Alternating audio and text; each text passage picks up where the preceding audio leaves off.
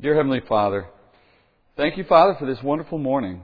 And thank you, Father, that we are healthy and strong enough to be here in the presence of others in the faith, present before you and your Holy Spirit, and eagerly awaiting, Father, the teaching of your Word. I pray, Father, the teacher this morning would be, as always, your Holy Spirit. That though I may have prepared words and taken time to determine how I might approach this text, Father, the true teaching is by your Spirit. So I pray, Father, that you would be active through your Spirit and that the teaching that takes place would be under His guidance and care. That the listening would be under His agency as well. That ears would be open, hearts would be ready.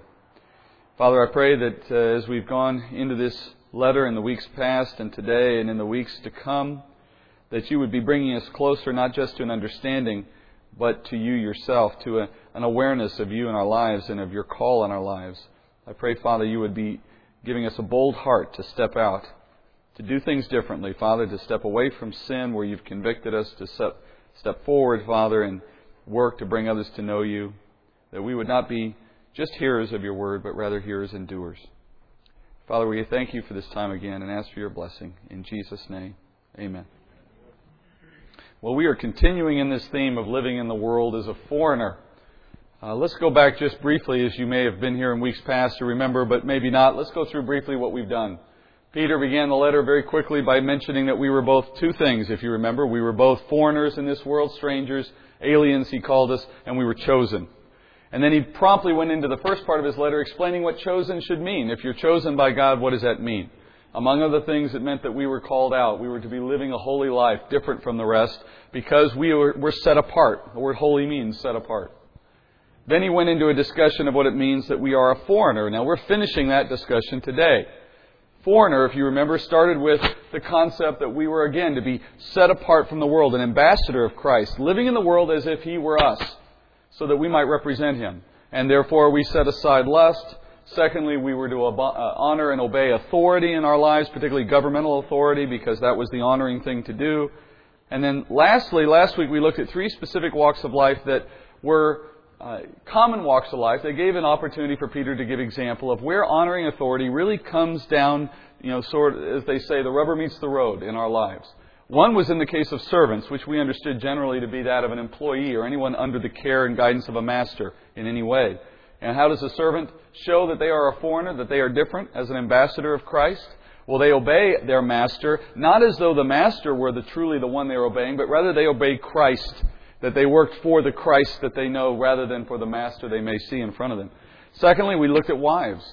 And wives in their role within the marriage, they were to be honoring to their Lord by how they submitted to the authority of their husband and how they honored the authority and supported their husband. Again, not because he was deserving of authority and honor, not because he does the right thing necessarily, but because the wife is obeying Christ in His command to submit. Finally, as the husband, we looked at what it meant to be submissive to authority as a husband, the authority of Christ.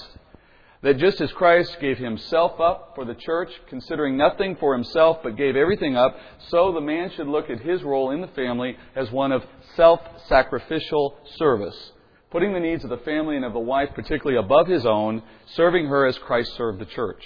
That was submission to authority in that it was submitting to Christ's expectations on the husband. As Christ modeled leadership, so should the man follow.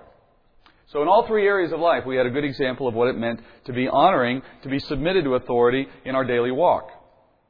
Look at where Peter goes now, chapter 3, verse 8. He says, to sum up, all of you, be harmonious, sympathetic, brotherly, kind-hearted, and humble in spirit, not returning evil for evil, or insult for insult, but giving a blessing instead. For you were called for this very purpose, that you might inherit a blessing. Verse 8 is a summation of Peter's argument, going all the way back to where he began this argument in chapter 2, verse 11. Now, I know it's a summation because Peter says to sum up. Now, I want you to know that's the kind of insight you're paying me for. That's why you brought me up here from San Antonio. He says to sum up. It's not that hard, is it?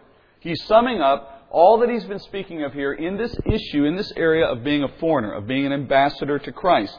If you think about it, this statement follows that section on servants, wives, and husbands, which means that although you can divide up the body of Christ in some ways. You can say, for example, that there are husbands in the body of Christ, wives in the body of Christ, there are servants, there are masters, etc. He's trying to pull this together so that we don't understand this to be separate instructions for separate people. Remember what we said last week. There's a common set of principles here that apply to all believers. There are common attributes here for the Christian in fellowship. And these common attributes, which he just described in verse 8, they will mark us as different. They will mark us as foreigners. It's interesting to look at how he chose to write verse 8. Now, you wouldn't know this necessarily. I didn't know this at first. But when you look at the Greek behind these words in verse 8, there are 5 adjectives used in this verse. Harmonious, homophron in the Greek. Secondly, sympathetic, that's sympathis. Next one, brotherly or loving, that's Philadelphos. Not Philadelphia, Philadelphos, that's a different word. There's the next one, kind or tender-hearted, that's eusplagnos in the Greek. Humble in spirit is the last one, taniphophoron. Those words in the Greek are very unique. In fact, 4 of those 5 words don't appear anywhere else in the Bible. So here we have one verse in the Bible in which there are 4 out of 5 adjectives that are completely unique words to the New Testament. The 5th one only appears one other time in the 5th chapter of Ephesians. So when you look at this verse in the Greek, if you spoke Greek, if we read Greek naturally, we would take immediate note of the fact that he picked 5 very unique words. It is almost as if Peter is working really hard here to pick words that are not casual, they're not everyday words. He went out of his way to find very unique language, and he put them together in this interesting verse. Because of that, and because of the very interesting picture that these 5 words paint, I want to take a little bit of time to look at it. Now, you know and I know we've gone through this now 5 weeks. We've moved all the way into the middle part of chapter 3. I don't tend to stay on one verse very long. I try to keep moving. But today we're going to spend a little time on this verse. Now, we have plenty more to do as well. But if Peter has taken so much time to direct us in this way with these interesting words, how are we to look at them? Well, we're to take a moment as well and be patient and look at them in careful ways. Starting with harmonious or like-minded. Peter is asking the church here to do something very specific. He's asking us to think in sort of a compatible way or in a like-minded way. But this is not a unity of thought. This is unity of purpose. This is unity in action. Harmony in action is the implicit sense here of this word. It doesn't mean we all have the same opinion. I want you to understand this because this is something I think churches struggle with everywhere I go. Everywhere I go. The reality is, the hard reality of living in this world now, in a fallen world, with our flesh kind of complicating things for us, getting in the way of what we might know and understand. Our opinions, our attitudes, our past history, all the things we bring to who we are get in the way of our ability to understand Scripture perfectly. Paul compares it to looking through a dim glass, like a window pane that's not been cleaned in a long time. And so you can kind of make something out, but then again, it's not very clear to you sometimes. That's the sense. That's the way we will always understand Scripture. Now, I'm not limiting what the Holy Spirit is capable of doing in teaching us. I'm only pointing out the obvious. We don't all have it. We don't have all of it 100%. There's some things we know well, some things we don't know so well. I tend to believe that's God's plan, at least in the sense of how He works through it to do good for the body of Christ. He ensures that I need you and you need me. He ensures that the body of Christ is better gathered than solitary. Because in the gathering we have the benefit of what you know and what I know pulled together. So it is not as though He's designed it because He doesn't want you to know the truth. I believe He's working through the reality of our fallen nature in this way so that He could cause us to have benefit in gathering together. So harmonious here is not to say that you and I can only gather together and be united in faith because we happen to agree 100% up and down the line on doctrine. Now, there are some doctrinal fundamental issues within the church that are non-negotiable. And I'm not going to take time now to kind of list all those because it would be off the point and I think it would take too long. But understand there are some things that if you cannot find agreement with, you are dealing potentially with an issue that defines what it means to be a Christian and therefore it's non-negotiable. You have to reach common ground. But for every one of those, there's at least 100 that are not absolutes, that do not require agreement in order for you to be harmonious, like-minded, in action, and in purpose. And what would those purposes be? What are those things we are to be like-minded in terms of action? Well, to put it simply, to glorify God and to deliver the gospel. We are to be unified in that sense. If you look around the world today, there's a lot of churches where people come into the building and spend a lot of time doing things that fundamentally don't directly support either of those two endeavors. It's a very me-centered approach to church, where I got what I need out of it, I've plugged in for what I need, and I go home and take it with me. But there's no glorification of God, not in the moment, not in their lives, and there's no opportunity to take what they've learned or benefited from and go outside and bring the gospel to someone who hasn't heard it. If we're not doing those two things, let me ask you, why do we exist? Why bother? Why not have Christ return tomorrow? He's only delaying His return so that these two things might take place in His absence through the church, to our own benefit. Not because He needs us, but because He wants to work through us to our benefit. So the church is called to be harmonious and like-minded so as to accomplish those things and not to allow differences of opinion or individual thought to become impediments to doing the very thing that we've gathered to do. The body of Christ, we know, is one unit. We've said this last week, if you remember. We're not to find distinctions in this unit before the Lord. There is no us and them. It's interesting, I've had the benefit and the blessing and the time God's given me to teach to go to a lot of different churches around the country. And all kinds of denominations. You name it, I've probably taught there. And you know what I have found more than anything? You're not as different as you think you are. For all the things that we tend to highlight as our distinctives or our differences, you're only fooling yourselves. I'm only fooling myself. When we sit there and call ourselves one thing or another, I've even found that today, non-denominational is actually a denomination, because you all do it the same way. You ever notice that? Non-denominational churches pretty much all do the same thing the same way. It might as well just be a denomination.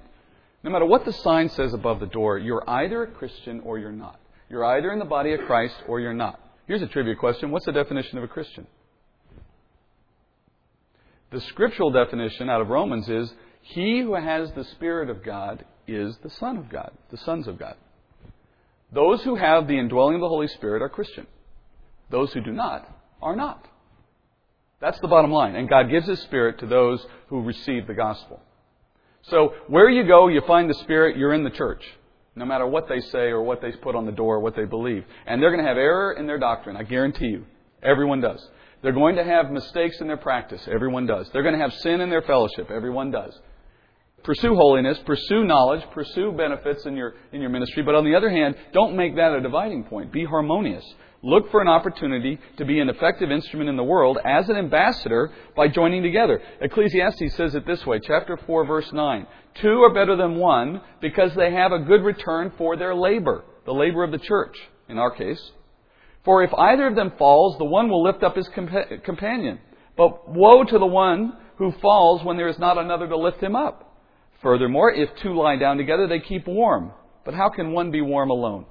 And if one can overpower him who is alone, two can resist him. A cord of 3 strands is not quickly torn apart.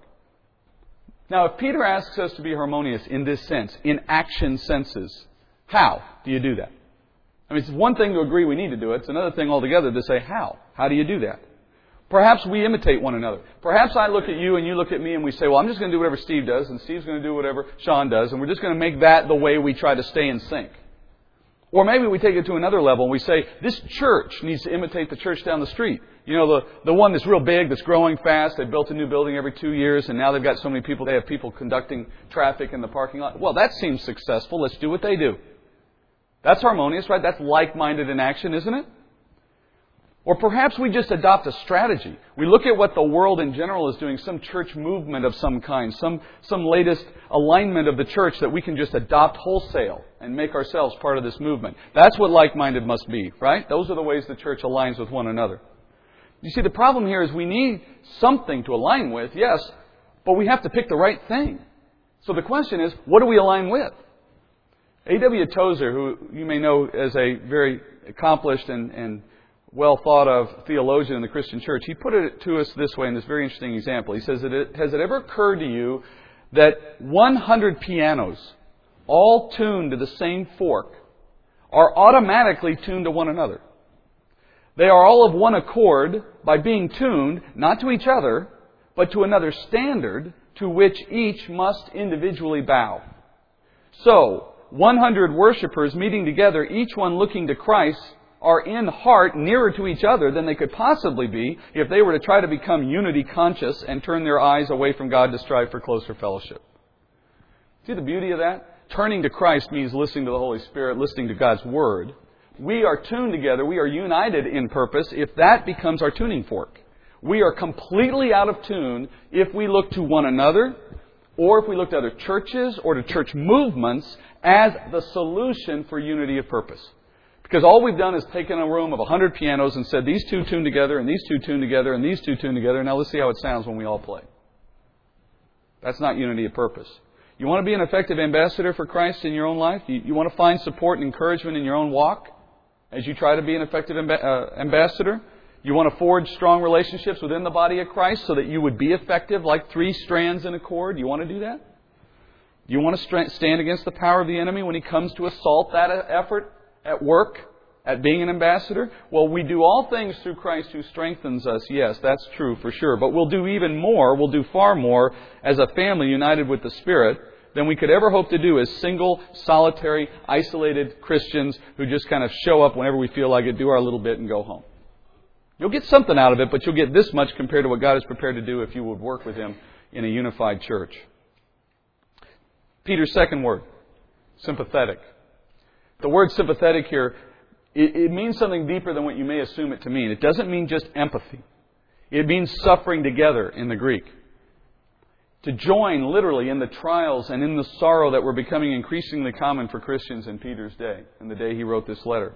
That's such a powerful distinction for the Christian. You cannot overestimate how powerful it is in our witness if we were to communicate the love of God to somebody who's hurting, to somebody who's in a difficult situation. In Peter's day, what that meant specifically was the church being persecuted under Nero at the very beginning of that, at the time he wrote this letter. The church was supposed to be ready to be sympathetic with a response. You see how sympathy is more than just a thought or a feeling? It goes back to action again. What are you doing when you encounter somebody who's in one of these situations? In their day, it was persecution, which led to two major issues for a Jew, particularly Jews in that day who had come to know the Lord. Number one, they were abandoned by families. If you were a Jew who had believed in Christ for your Messiah, the rest of your Jewish family looked at you as a nut, and they essentially pushed you outside fellowship within the family. So you lost your family, which was a very difficult thing to do in that society. Secondly, you're disenfranchised from the Jewish culture overall. You're put outside the fellowship of Israel. So you lost your friends. You lost your community. You lost your business relationships. You lost everything, potentially, for this strange movement that you wanted to become a part of. Think about how much sympathy somebody like that required. And think about what James says in his letter, right? The one who says they are hungry and you say, well, I'll pray for you. Go off, be filled and be warm. And they say, what good is that? He says, feed the guy. Give the guy clothes if you're sympathetic. What does the world do when someone suffers? If you want to contrast what God is calling us to do as an ambassador, standing apart from the world, in the face of suffering, what does the world do? Ask yourself that question. The world plays something I call the blame game. They assume that the unfortunate circumstances are a sign of guilt, directly or indirectly. Bad things happen to us, it's proof that we've done something wrong. We use terms like karma or some cosmic justice or whatever terms are popular today. But the world's thinking is simply that when you have things happening bad to you, if I pick apart your life long enough, if I ask enough questions, I'll eventually get to the point where I'll understand, aha, that's what you did wrong. Your kids are running off with drugs or staying out all night and getting caught by the police doing bad things. Well, it must be your parenting skills. Well, it may very well have had something to do with your parenting skills, but is that the Christian sympathetic response to someone who's going through suffering in their life? Have you improved your witness by being Dr. Spock and pulling apart their life? And by the way, if they were to reverse roles with you, would you have a perfect parenting experience to show them? See, it's the log in your own eye problem again. Sympathy doesn't begin with an examination of what went wrong. Sympathy doesn't look for wrong, per se. There'll be a time for that, maybe. What sympathy is more interested in is, what can I do to ease your suffering? What can I do to help you through your difficult time? The world's thinking, I think, is best reflected by the title of a popular book that came out years and years ago. The title was, When Bad Things Happen to Good People. You heard that phrase? It dealt with this mystery that the world has with why do bad things happen to good people. Well, of course, their assumption is the problem. Their assumption is that there are good people. When the Bible clearly says there are none who are good, no, not one. That's another sermon, though. We'll save that for another time. Now, there is some truth to their assumption. I should give them at least some credit.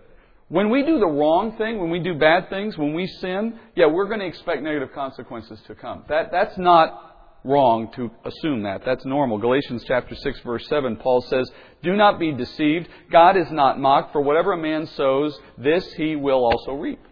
That's a biblical principle. You do bad things, there's a better than even chance bad things are going to come back because sin has consequences. That's nothing surprising. But because that's true does not mean that the opposite is also true. Because it's true that when you do bad things happen, does not mean that when you do good things happen. There's no biblical principle to support that. I mean, think about that for a minute. If that were literally the case, that when you do good things, good meaning what God sees as good, if you're always doing nothing but good in your life, you would expect only good things to happen, then how do you explain the apostles? How do you explain Paul? How do you explain John the Baptist? How do you explain the first martyr, Stephen, and all the many martyrs that followed after him? How do you explain Jesus himself? I mean, he is the ultimate example of bad things happening to good people. Wouldn't you agree? The only sinless man who ever lived, killed on a cross. So if you're going to stand before somebody, either for your own sake or whether to support a friend in the midst of some kind of suffering, be careful about slipping into this mindset in the world that says, even if it's only to yourself, that they must have done something wrong because bad things mean you did bad. Yeah, that's true, but it could be that they did exactly the right thing and bad came nonetheless. Bad in the sense of suffering. Bad in the sense of something we don't want to see. John chapter 15 gives us this biblical principle in a very clear way. Jesus' words. He says, John 15:17, "This I command you, love one another. If the world hates you," he says, "you know it hated me before it hated you. If you were of the world would love its own. But because you are not of the world, but I chose you out of the world, because of this the world hates you. Remember the word that I said to you, a slave is not greater than his master. If they persecute me, they're going to persecute you. If they kept my word, then they'll keep yours also.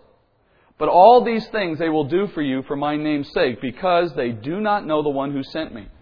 If I had not come and spoken to them, they would not have sin, but now they have no excuse for their sin. He who hates me hates my Father also." Let me sum that up for you. His summation statement is basically this. The enemy, the prince of the power of this world, and those he works through, which are the sons of disobedience, Paul calls them, the children of the devil, the unbelievers of this world, of which we were all once one of them. Those people, and the enemy through them, wants to attack Christ. What the enemy cares about is his eternal enemy, Christ. But Christ is not physically present on the earth right now. He's come and gone to return, yes, but in the meantime He's not here. So who's He going to attack instead? Remember, the enemy has been thrown down to the earth. This is His dominion. This is where He lives. So who's He going to attack if the enemy only has us? He's going to attack those who stand in Christ's place. Remember, ambassador? Remember, you're here in place of Him? In that case, you should expect that the more you look like Christ, the more of a target you are to the enemy. And that's exactly what John 15 was teaching. Remember, when they persecute you, they did it to me first. Don't be surprised. I've heard it said, I don't know if it's a good rule, but I think it's fair. If you're not suffering for your faith in any way at all, it's probably a sign that your faith is invisible.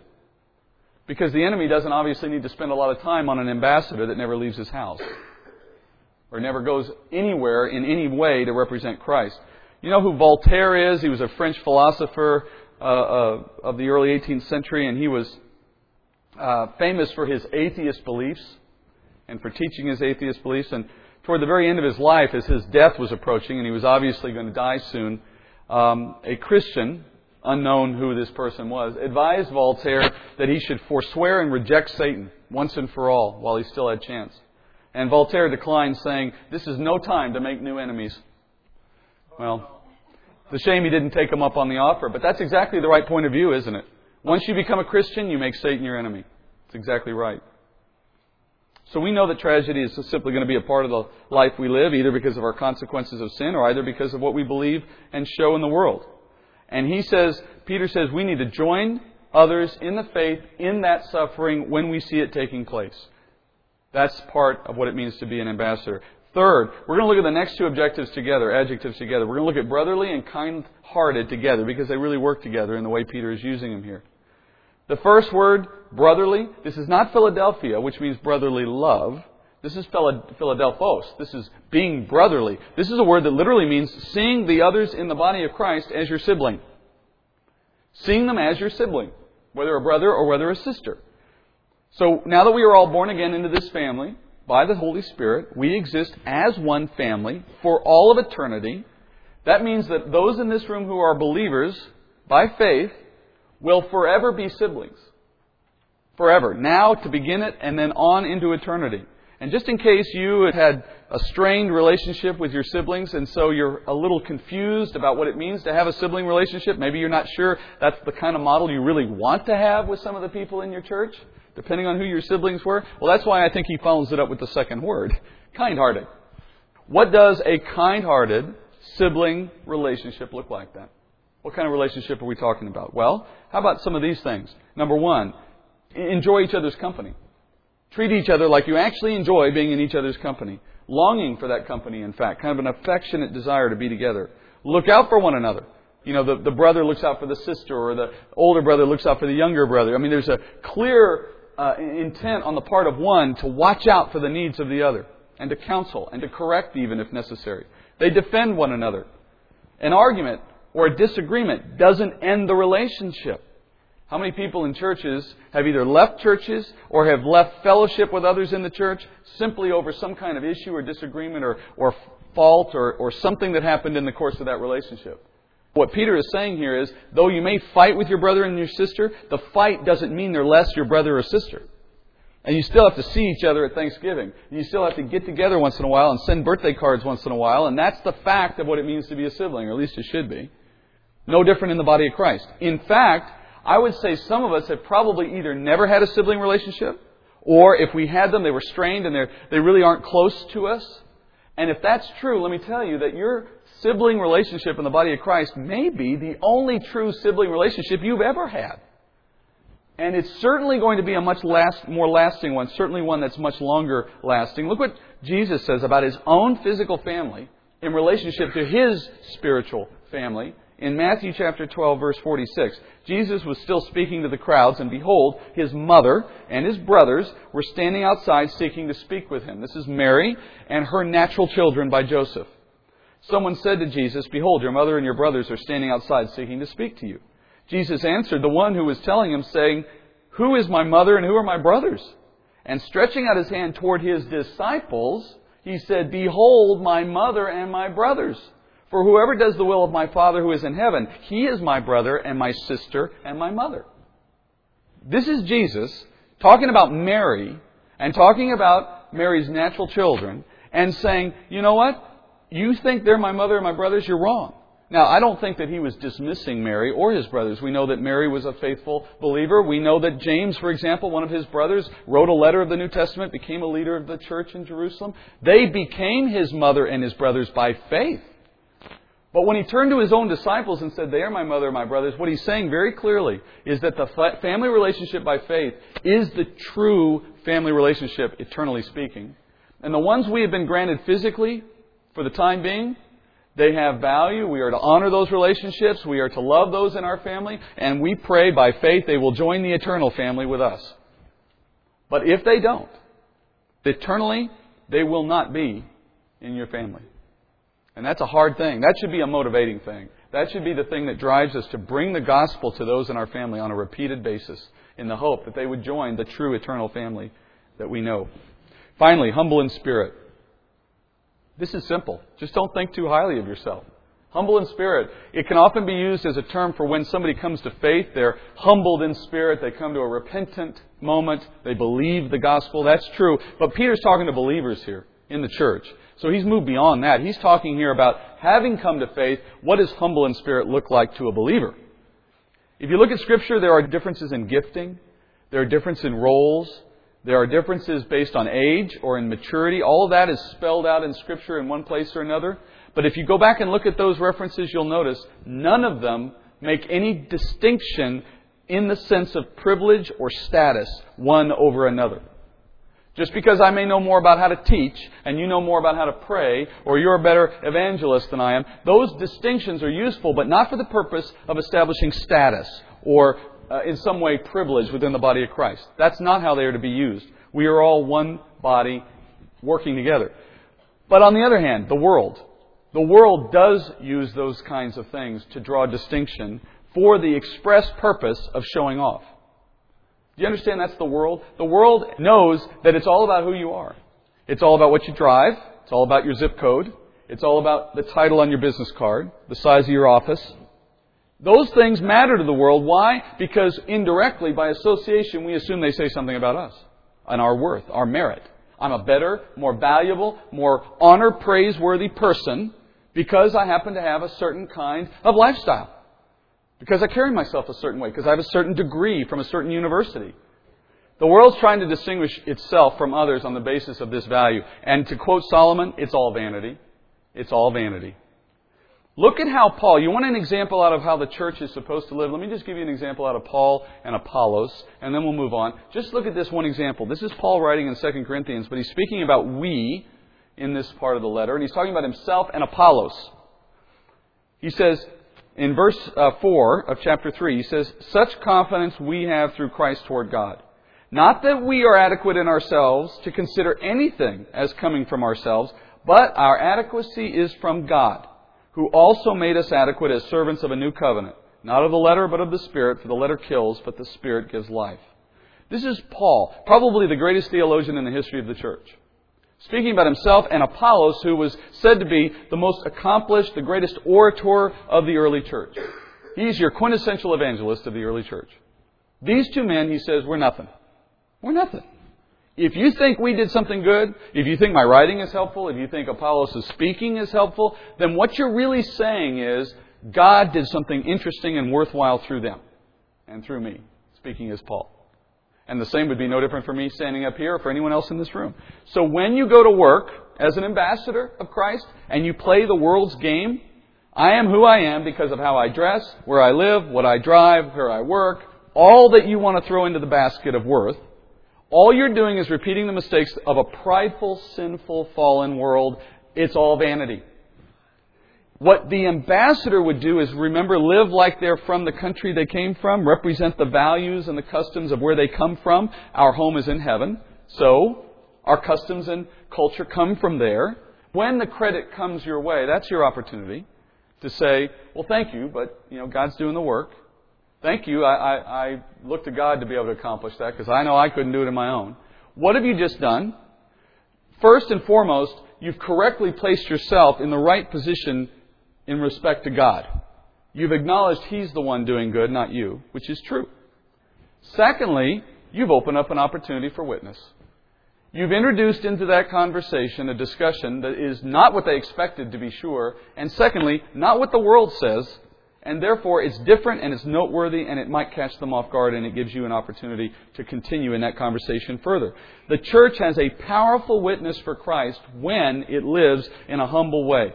While the world around you is boasting of all that it can do and all that it's achieved and all that it's worth, etc., and you're standing there in response to that saying, well, I don't have really anything to do except what God can do with me, the striking difference just will automatically draw people to ask questions. It has to. It is such a striking difference from the world. What a shame it would be if the world comes to us when they're suffering and they need support or they need some guidance or advice, and all they see reflected in us is what the world is already telling them. Where's the distinction in that? Why come to us under those circumstances? They can just go to anyone. If we give them what the world gives them, we're just one of the world. We should stand out as ambassadors. Look what Paul said, or Peter says rather, in chapter 3, verse 9, as I've read already. He says, "Don't return evil for evil or insult for insult, but give a blessing instead, for you were called for this very purpose, that you might inherit a blessing." What he's saying here, in a sense, is, or in a nutshell, is don't treat others with the kind of contempt that the world typically will use when it's facing somebody who's doing something they don't like. He's referring here, when he says you were chosen for a blessing, he's referring here to what God did for us specifically. Romans chapter 5, verse 8 kind of echoes this same sentiment. Paul says, God demonstrated His own love toward us, that while we were yet sinners, Christ died for us. In other words, God showed us mercy even while we were still busy hating Him. Now, you may not have thought of it that way. You may not have remembered standing around one day saying, gosh, I hate God. But by your life, you demonstrated that you hated Him. By your unwillingness to bend your knee, you were living in a proud, opposed manner. That is hating God by the definition of Scripture. That's what the sin in the garden produced in all of us. But God looked upon us in that moment, and what did we hear out of Romans chapter 5? While we were busy hating Him and showing Him contempt, He saved us. He showed us mercy while we were busy showing Him hatred. He repaid our hatred with kindness. All right, so if God could do that for us, all He's doing in chapter 3, verse 9 here, is asking us to do the same thing. He's not asking us to do more. He's not asking us to go out, above and beyond. He's just saying to each one of you in this room right now, hey, if you'll just do to the world what I did to you, you'll be good. All He's saying is, what injury could anyone do you today that you can't return with kindness because your kindness meter is filled? You've kind of had enough. Yeah, okay, I can only give so much a day. Kind of tapped out. You get the last. Well, He says, just do what I did for you. Where did your hatred stop before I showed you kindness? It never did. And He did it not just for you, but for all who would believe. You have that as your standard. Can you measure up? That's how you be an ambassador.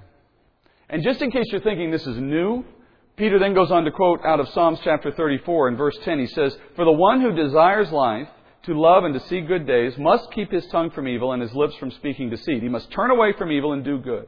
He must seek peace and pursue it. For the eyes of the Lord are toward the righteous, and His ears attend to their prayer, but the face of the Lord is against those who do evil. In other words, God's people have always been told to do good. This is not a new commandment. If you will desire a good, satisfying life, as the psalmist put it, meaning one that is seeking the righteousness of the Lord, if you'll make that your goal, however imperfectly we carry it out, what we will find then is that the Lord hears our prayers and that the Lord knows what we're doing. We find favor with God. And because we find favor with God, we have this privilege to be heard by God. We know that He is taking note of when we do good. And it does not necessarily follow that we will see good happen to us, to be sure.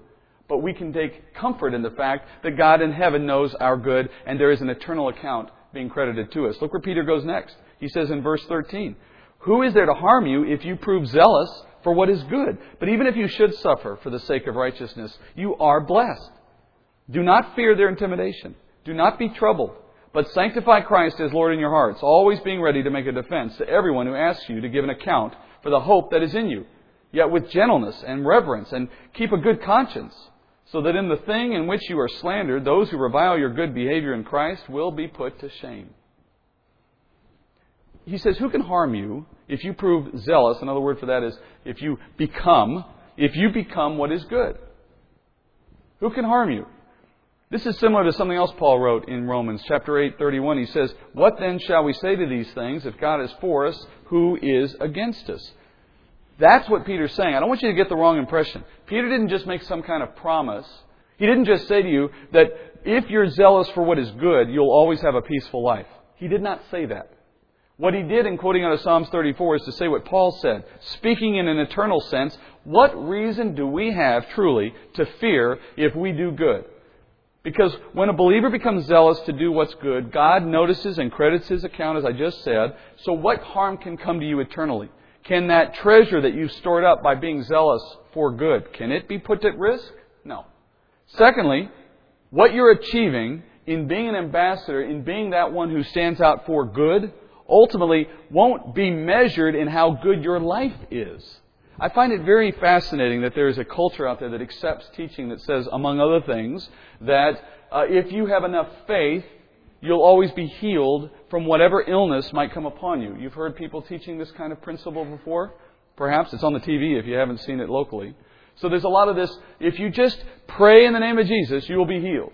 And when somebody does not pray or does not get healed, the excuse is, well, you didn't pray, you didn't have enough faith, you didn't actually claim God's favor like you're supposed to. There's all these catchphrases they use. Think about the absurdity of that. What happens when that person who's been healed 100 times by faith finally dies? As we all will. When that death comes, what's the answer to that? Well, they didn't pray hard enough on the last day. Their faith ran out. You see the absurdity of it, right? There is no promise in God's Word that your physical body will be preserved indefinitely. And if that's true, then any promise that I claim out of Scripture that says that if I only have enough faith, God will always heal my body, is inevitably going to be proven false on the day I die. Because God is not about making us eternal in this physical body. It's a false teaching. It misuses Scripture in order to arrive at that point. Similarly, when Peter turns around and says, if you're zealous for good, what harm can come to you? He's clearly not talking about our physical body, because we all understand the inevitability of death and aging and all that happens in this world. What he's talking about is all that matters, which is eternal. If your focus is on the eternal, then you truly won't fear what happens to you in the temporal. If your focus is on the temporal, you're going to be pretty miserable. A lot of days are going to be miserable. You're not going to make as much money. You're not going to have as nice a house. Your friends are going to turn their back on you. You're going to get sick. You're going to get old. You're going to lose your basketball skills, which is my biggest problem these days. That's the reality of a fallen world. It's going away. It's going to be replaced. Get ready for it. Meanwhile, think about what's eternal, and you won't be disappointed. You certainly won't have reason to be fearful. Those things are kept for you for a day that you cannot lose. So consider that. Peter himself acknowledges the reality of that in his very next verse, the one I've already read. He says, in the next verse, bad things may happen from time to time. He says, you may suffer for the sake of righteousness, but nevertheless, he says, don't be troubled. Even he himself says, hey, if you're zealous for good, what do you have to fear? But then he goes on to say, but hey, if it does happen that you get into some bad situations because of righteousness, he says, just don't be troubled by them. He himself acknowledges the reality of what may come. He quotes here out of Isaiah. I won't go into that for very long, except to just note that what God was telling Isaiah was in the midst of Isaiah's pity party over the fact that no one was listening to him as he went about telling God's Word. God responded with these words to Isaiah, saying, don't be troubled. I've got this under control. Yeah, they're not going to listen. That's part of the plan. Don't worry about it. They're going to be judged for their sin. He says, sanctify Christ, which means set Christ apart in our hearts, which is, to put it in simple language, live according to the holiness of Christ. Do that in your life during these periods of persecution. So when you meet with persecution, when you meet with trouble and difficulty in your life, respond by living out as Christ Himself would have lived out that moment. The phrase that's popular today, what would Jesus do? That's basically what He's saying. In the midst of those moments of persecution, respond the way Christ did. And if you're not sure how He would respond, think about what He did when He was getting beaten to death. Think about what He was doing when He was getting nailed to a cross. The Christ of the universe, the Messiah, the Creator. You know, it's been said, they didn't nail Him to the cross. He put Himself there. Because truth be told, He could have stopped the whole process at any moment with one word. Think about what it took for Him to go through that, knowing that at any moment He could have spoken a word and the whole thing would have stopped. 10,000 angels would have shown up to save Him. Think about that. And yet He kept going. So, in light of what you and I might face in our walk, He's saying, just put on the sanctity of Christ. Be like Christ. Do what He would have done in that same situation. Why? Then that famous verse in verse 15. If you do that, the world around you is going to look at you in the midst of your suffering and sorrow and persecution, doing very unworldly things in response, and they're going to turn to you and they're going to ask you to explain yourself. They're going to ask you to explain this hope that you have in the midst of your otherwise hopeless circumstances. And they're going to ask you to give an account. The word here in the Greek is apologia. It's where we get apologetics from. An account. An explanation for why you react the way you do.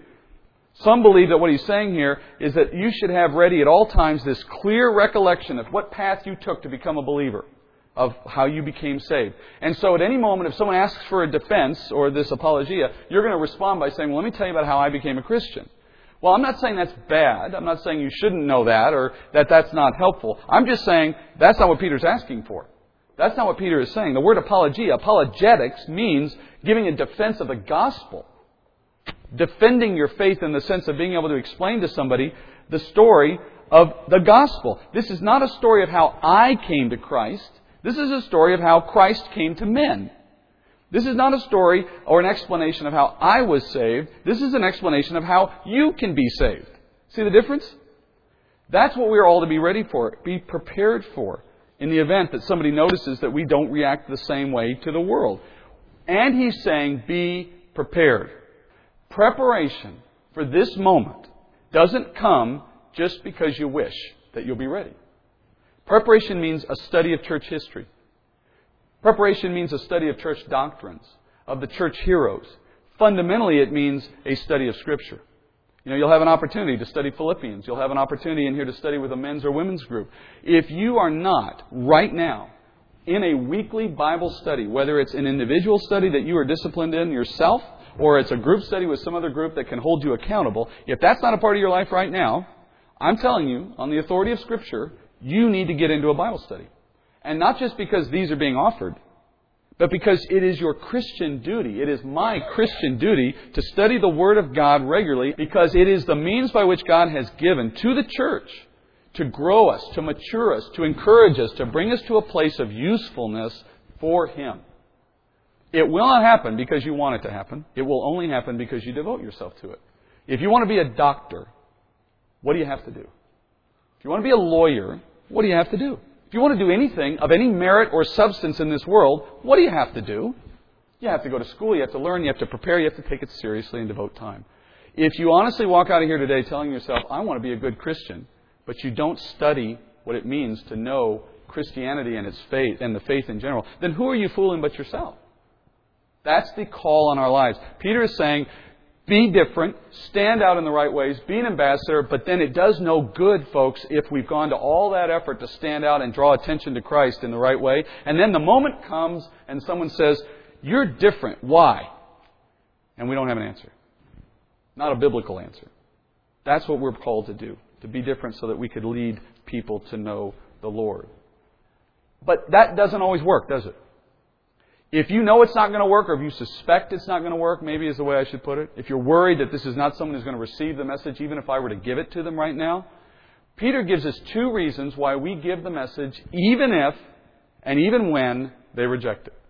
He says, number one, it serves to contradict their slanderous claims against believers.